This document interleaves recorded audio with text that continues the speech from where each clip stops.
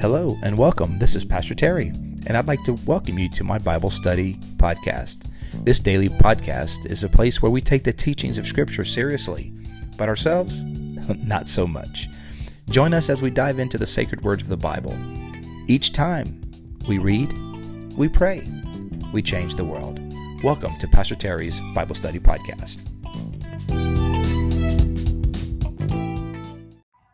Yes, sir. I think it's about that time. We're going to be reading Romans chapter 8 today. Welcome, everybody. Diana, Mark, Ken, good morning. Lorna, good morning. Morning prayer. Also, the daily podcast. This is fun, man. We dig into the Word of God. We read, we pray, we change the world. We laugh along the way a little bit. It's awesome. We've been at this for over a year now. Started, during the COVID shutdown last year as just a way to stay encouraged and lift each other up. And here we are over a year later. And thankfully things are getting better. And, but we're still at this, man. We're still at this daily time with God. Love it. Thank you guys for sticking in there. Thank you guys who jumped on, whether you've been on the whole time from March of 2020 or you just started today. Welcome. Glad you're here. All right. So we're going to read Romans chapter 8 today. So look, short recap.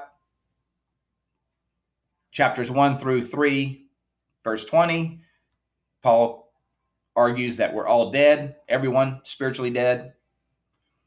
In Romans chapter 3, verse 21 through chapter 5, Paul is telling us about how we can be raised.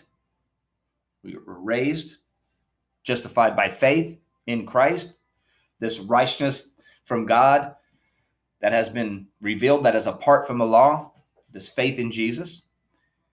And then in chapter 6 through 8 is walking in new life. So chapter 7 last week or yesterday was about that battle, that tug of war with sin, and how the answer to that is Jesus. Well, now he talks about the result, the continuing result of walking in the Spirit. And it addresses two big things that our sin afforded us. One was condemnation. Sin afforded us condemnation, punishment, and separation from God. Those two things were the penalty for sin, condemnation and separation. And Paul's going to address both of those things right here in Romans chapter 8.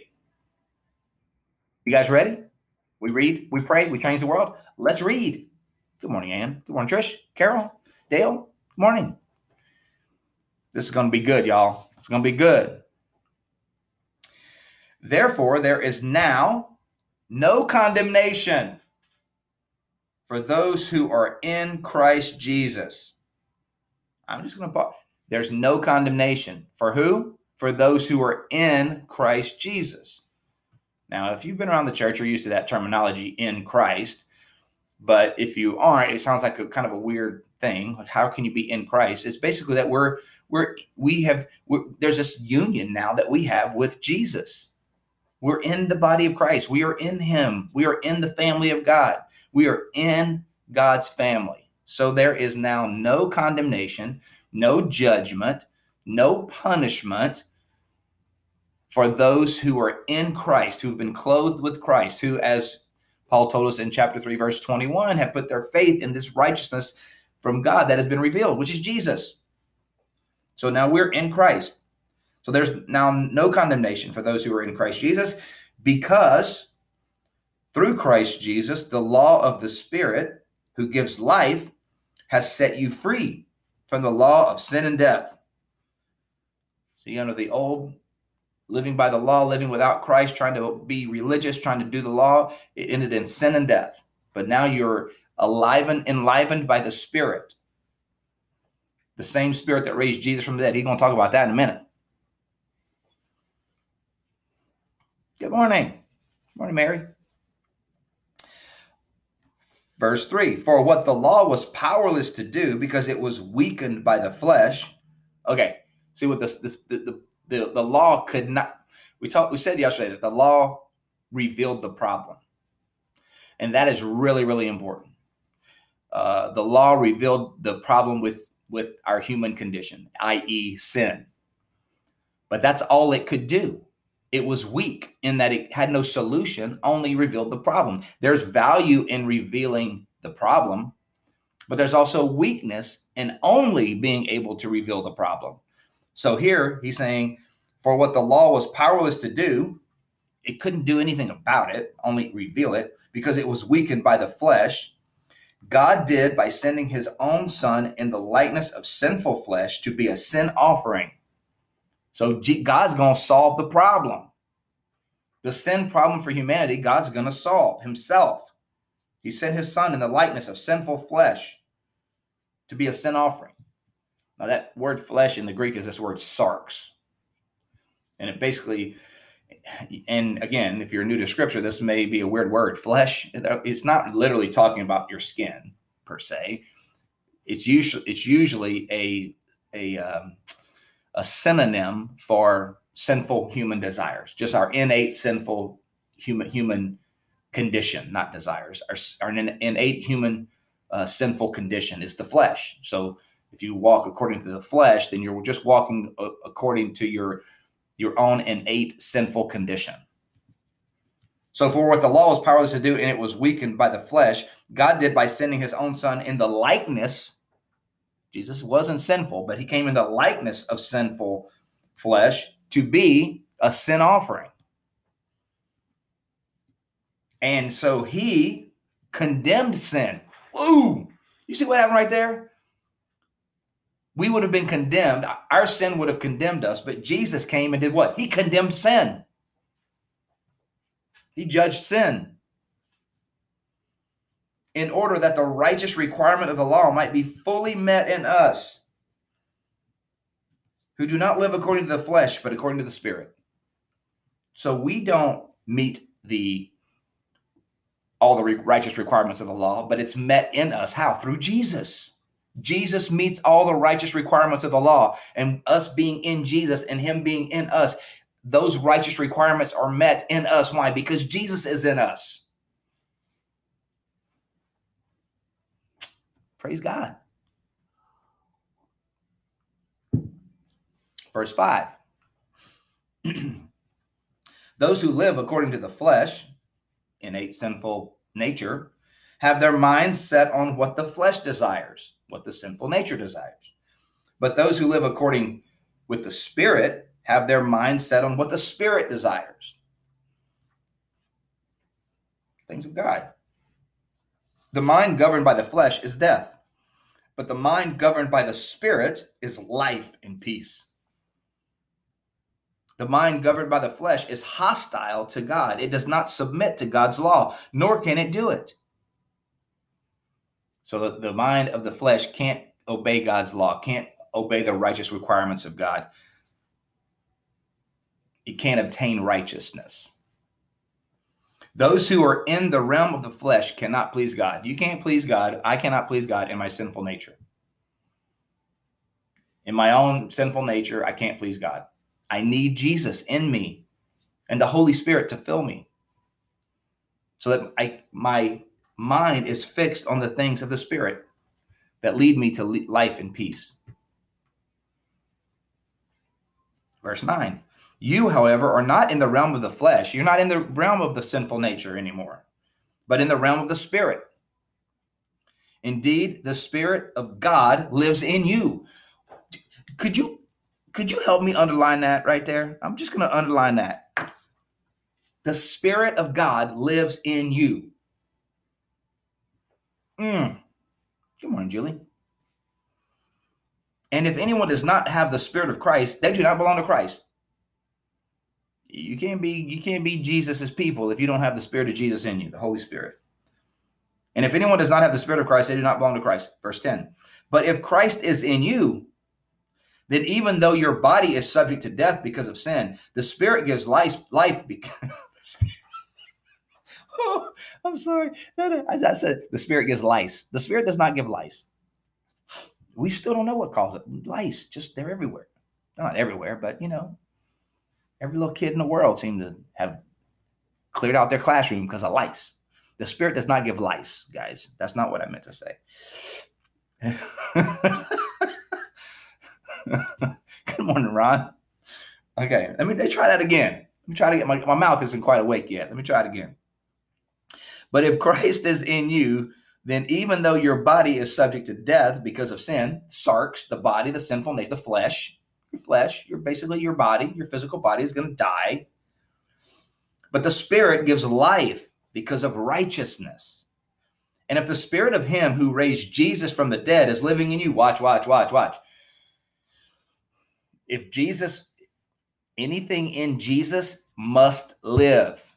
Why? Because Jesus is alive. So anything that is in Jesus must live. Anything in the flesh will die because things of the flesh die. But anything in Jesus lives. So watch this. And if the Spirit of him who raised Jesus from the dead is living in you, he who raised Christ from the dead will also give life to your mortal bodies because of his Spirit who lives in you. You're going to live too. Not just now. You're going to continue to live because anyone in Christ cannot do anything else but live.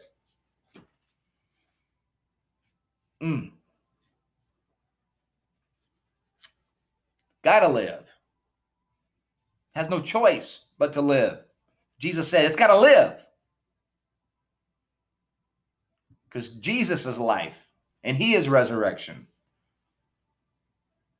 Verse 12. Therefore, brothers and sisters, we have an obligation.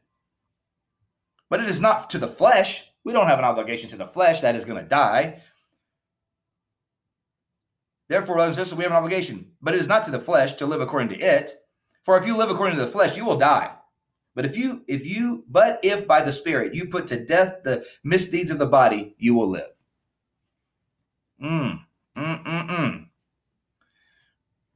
For those who are led by the Spirit of God are the children of God. That's how you know, man. That's how you know you're a child of God. You've got the Spirit of God in you. And what is it? It's a subjective thing, man. I can't judge it in you. You can't judge it in me, but you know it for yourself, is what he's going to say. For those who are led by the Spirit of God are children of God. If you're led by the flesh, and your fleshly desires, you need to be concerned about whether you're a child of God. But if your heart is the desire to follow after God, to follow the Spirit of God, then that is a evidence that you are a child of God. You have to discern that yourself. I can't discern that for you, and you can't discern it for me. Verse 15. The Spirit you received does not make you slaves so that you live in fear again. Right? We don't live in condemnation. We don't live in fear. Rather, the Spirit you received brought about your adoption to sonship. And by him we cry, Dad, Father. The Spirit in you cries out to the holy, sovereign God of the universe that says, you're my dad. I'm your child. The Spirit does that. The Spirit himself testifies with our spirit that we are God's children. Now, if we're children, then we are heirs. We're not stepchildren. We're heirs, heirs of God, and co-heirs with Christ, if indeed we share in his sufferings in order that we may also share in his glory. We keep walking with him. We persevere. We continue to follow him. We will share in his sufferings. We will share in his glory if we're willing to share in his sufferings. And then he's going to tack on to that. He's like, well, let me tell you about the sufferings. Good morning, everybody. Man, this is good. This is good. He says, so, if you're willing to suffer with Christ, you're also going to share in his glory. But let me tell you about the sufferings. Verse 18. I love this verse, man. I ain't going to lie to you. If you've heard me preach, you know I would quote this thing all the time. 8:18, Romans 8:18.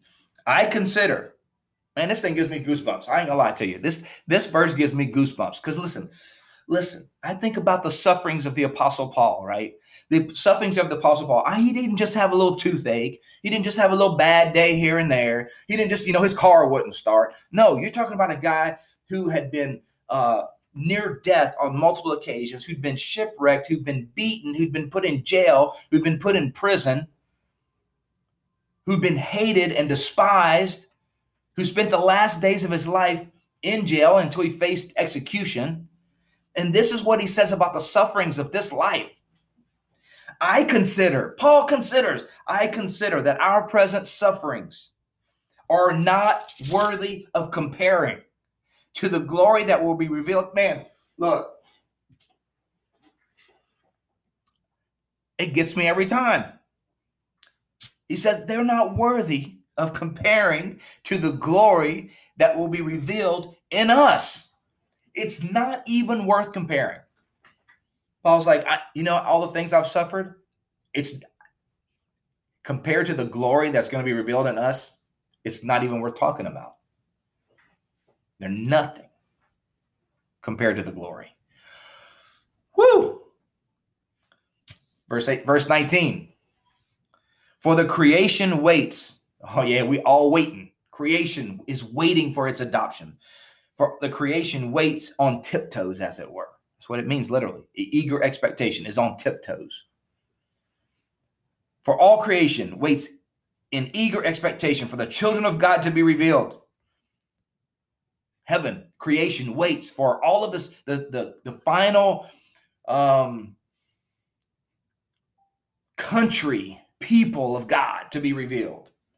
For the creation was subjected to frustration, not by its own choice, but by the will of the one who subjected it, in hope that the creation itself will be liberated from the bondage of decay and be brought to freedom and glory, freedom and the glory of the children of God. It's waiting to be redeemed. And it will be completely and totally. Verse 22.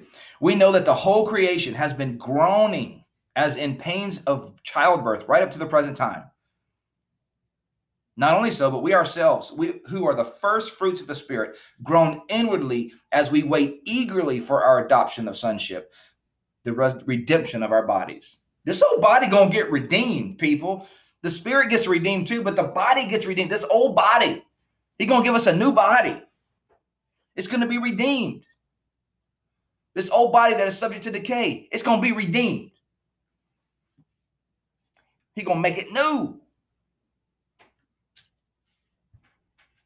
And so everything groans because it's dying here. Everything here is groaning and dying and decaying and winding down. But thanks be to God, something new has entered into the human condition called the resurrection of Jesus that is going to bring this dead junk to life.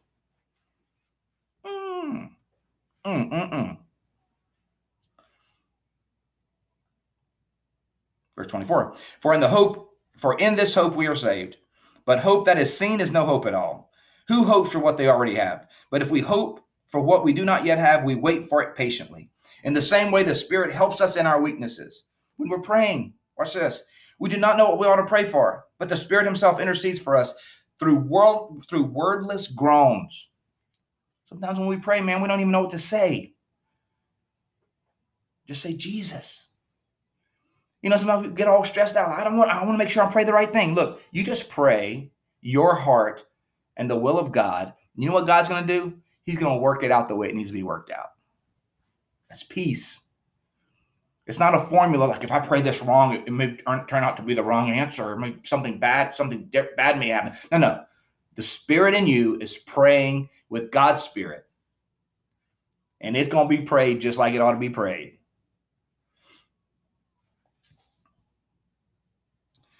And He who searches our hearts knows the mind of the Spirit, because the Spirit intercedes for God's people in accordance with the will of God. So the Spirit in us knows exactly the right way to pray. So we let the Spirit of God pray through us, and it knows, the Spirit, not it, He knows exactly what the will of God is. Verse 28. And we know that in all things. Here it is, 8:28, man. You know that. You got that one highlighted. Romans 8:28. And we know that in all things, God works for the good of those who love him, who have been called according to his purpose. We're going to work all things for good for those who love him and are called according to his purpose. For those God foreknew, he also predestined to be conformed to the image of his Son, that he might be the firstborn among many brothers and sisters. And those he predestined, he also called. Those he called, he also justified. Those he justified, he also glorified. Did God know you were going to be saved before the creation of time? Yes. It's called foreknowledge. He knew you would choose him. And those whom God foreknew, he predestined to be conformed into the image of his Son. So people say, there's this debate about whether predestination is in the Bible. Of course it's in the Bible. It's all over the place. Ephesians, Romans. It's on the basis of what that foreknowledge and the basis of salvation. Foreknowledge doesn't predetermine salvation. He already knew, though. And so he plans, he's going to work everything out together for good. See, he already knew you were going to be saved. So he's working everything out for your good. How? Because he knows you were going to be saved. He knew it. He knew you would respond. And those he predestined, he also called. Those he called, he also justified. Those he justified, he also glorified. And this one, man, he going to close it strong right here. He's going to close it strong. Watch this. Verse 31. What shall we say in response to these things? What shall we say to all these things? I'll tell you what we can say. If God be for us, who can be against us?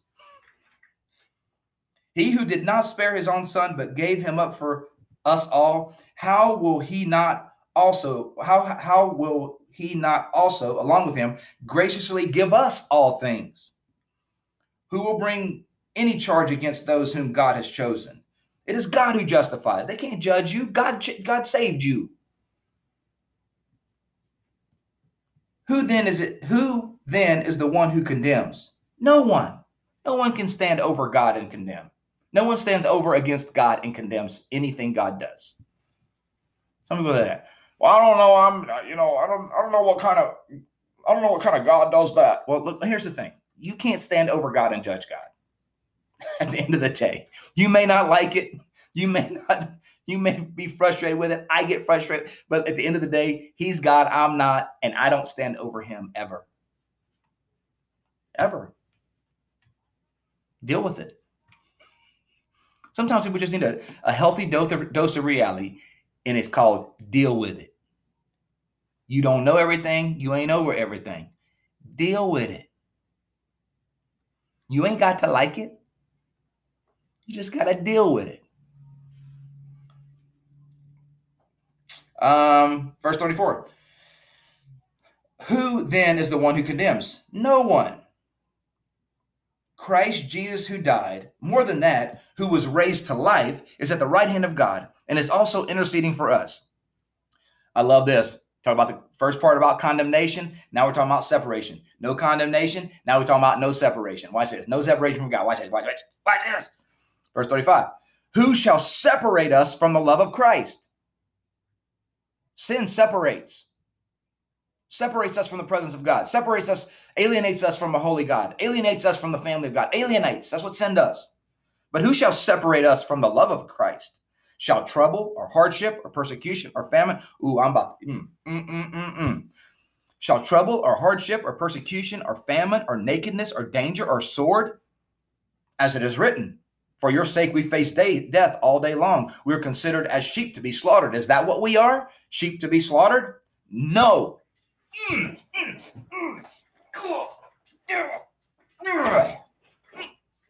Is that what we are? Just sleep? Sleep? Yeah, are we asleep? No.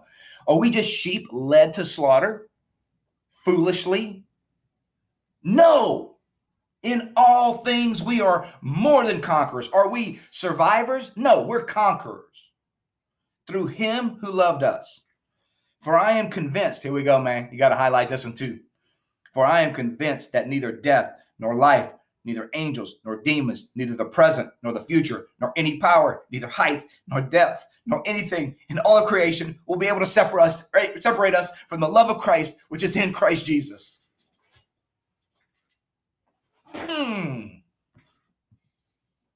That's good preaching right there. That's good preaching right there. Man, nothing. In Christ, there is no condemnation, and in Christ, there is no separation between you and God. Praise God. Hey, we went a little long today, but man, that was rich. We got to pray. Lord, thank you so much for your word. Man, your word says it all, and it fills our hearts with so much joy to know that we are free, that there is no condemnation because we are in Jesus, that there's no separation because we are in you. And the present sufferings of this world are not worthy of comparing with the glory that's going to be revealed. Lord, I pray that that's an encouragement to my friends today, to everyone who's listening, to everyone who's watching. Lord, may it just penetrate the depths of their heart and give them hope and peace and confidence to face whatever battle they're facing today, whatever battles that come, whether on the mountaintop, whether in the valley.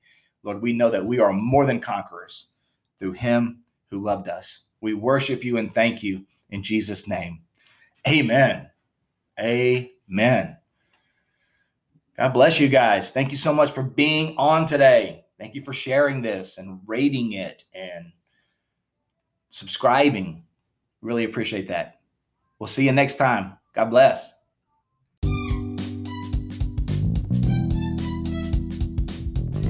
Thank you for joining us today on Pastor Terry's Bible Study Podcast. We hope you enjoyed today's show.